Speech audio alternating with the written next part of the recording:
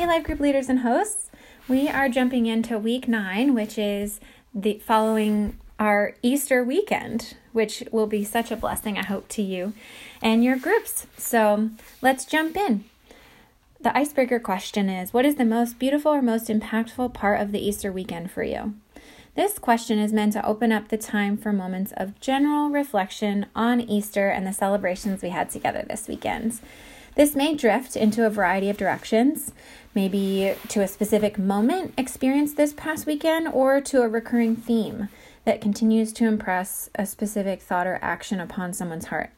Either way, it'll be a really special time for your group to just revel in the majesty of our Lord and our Savior. After the icebreaker, take some time to pray, to commit your time of discussion to the Lord, and then you can go ahead and read the passage from John 20. Your first discussion question, what stood out to you in this section of scripture from Sunday's sermon, is one that repeats every week and I hope is a blessing to your group if you choose to do it. So we'll jump into question 2. From what you've learned from the disciple Thomas's story in John 20, how would you explain in your own words the meaning of the resurrection? So the purpose of this question is for your group to figure out how to articulate the gospel message from what they've learned in John 20. Everyone's words may vary slightly, but the exercise of putting the gospel into your own words is a valuable one. From what we learn in our passage this week, we can be assured that the resurrection is a worthy message about a worthy God with evidence worth of our attention. This being the case, we can spend time understanding and explaining the eternal value of these truths. Doing this as an exercise together adds even more value to the practice so that we can be encouraged by one another and be blessed by one another's explanation of the shared truth. Jesus' death and resurrection allow the atonement of our sins to be eternal. If Jesus didn't die, he couldn't pay for our sins, yet if he didn't raise from the dead, we could not be one with him. The reconciliation of humanity to God is made possible because in his death, Jesus was raised to life. Question 3. What does Jesus' interaction with Thomas tell you about Jesus' character? How has God been patient with you in moments of doubt? So the goal of this question or these questions is to consider what we can learn about Jesus from the way he interacts with Thomas in these moments. We also have the opportunity to put ourselves in Thomas's shoes and consider how God has interacted with us in moments of doubt.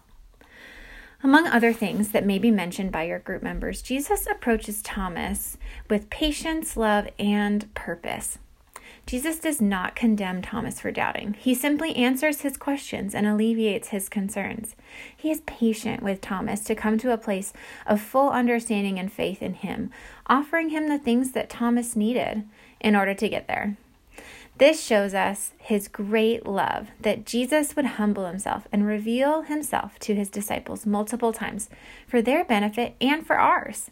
Jesus approached Thomas with purpose, wanting to give him confidence and hope. Jesus sees us and is willing to meet us right where we are in order to come to know him most intimately. Just as Jesus was patient with Thomas, he's also patient with us when we doubt or have lack of faith for some reason. Hearing the testimonies of your group members may be humbling for them, but it will also be empowering. We can know that Jesus will walk through these moments with us, whether with a word of correction or of comfort, and it will be for our good. Question 4. What about apostolic testimony of Thomas and of others of the resurrection assures you of your faith? Do you still have questions about your faith? So the goal of this question is to recognize the significance and purpose of the resurrection that we receive through the testimony of the apostles. For Thomas, he claimed that he needed to see Jesus in order to believe. Seeing Jesus with his own eyes and touching his wounds with his hands was a truly significant experience that helped Thomas to fully believe in Christ. Seeing his resurrected body was a big piece of evidence to support the resurrection. Their testimony is evidence that assures us that the resurrection happened and that we can believe in Christ just as the apostles did. In addition to the apostles in the early church, Pastor Nate also mentioned martyrs that gave their lives for Christ for generations to follow. The voices of these Christians are powerful and can help us have assurance in our own faith today. The testimonies of apostles may answer many questions about Christ, but for some, there are more questions that need to be answered. This could be a really cool opportunity for your group members to explore some questions about their faith that they may have been wrestling with.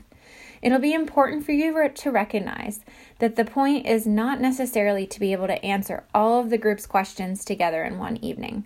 However, even simply in the exercise of sharing our doubts and questions with one another, we are facing them together, which is so important to be able to do in the church. It's perfectly okay to say, I'm not sure about that one either. Let's look at it during the week and come back together to talk about it at a future time.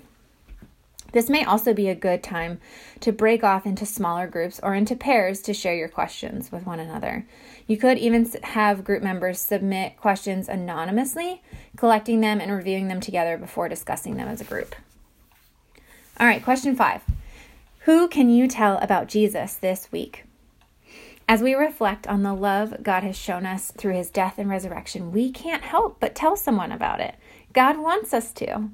Encourage your group to think of at least one person they can tell and or begin praying for their salvation.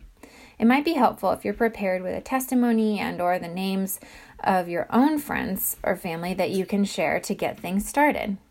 You may also want to take some specific time to pray over these people and conversations that we hope can be happening in the near future.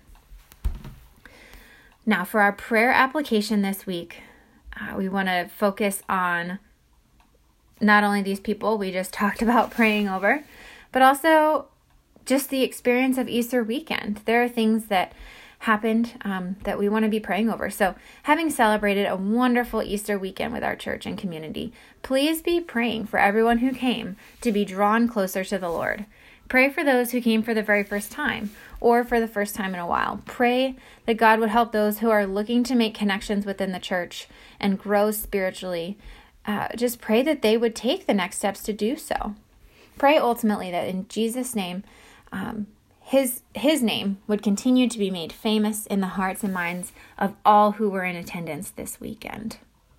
And of course, as in the manner that is appropriate for your group, please continue to pray for God's intervention in the current season of the Russia-Ukrainian war and the Ukrainian refugee crisis.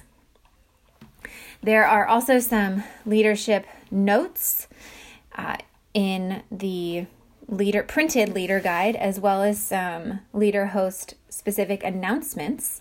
I do want to highlight the idea of our mid-quarter reflections, and there's a feedback form that I would love to have you guys fill out and submit to me and your coaches.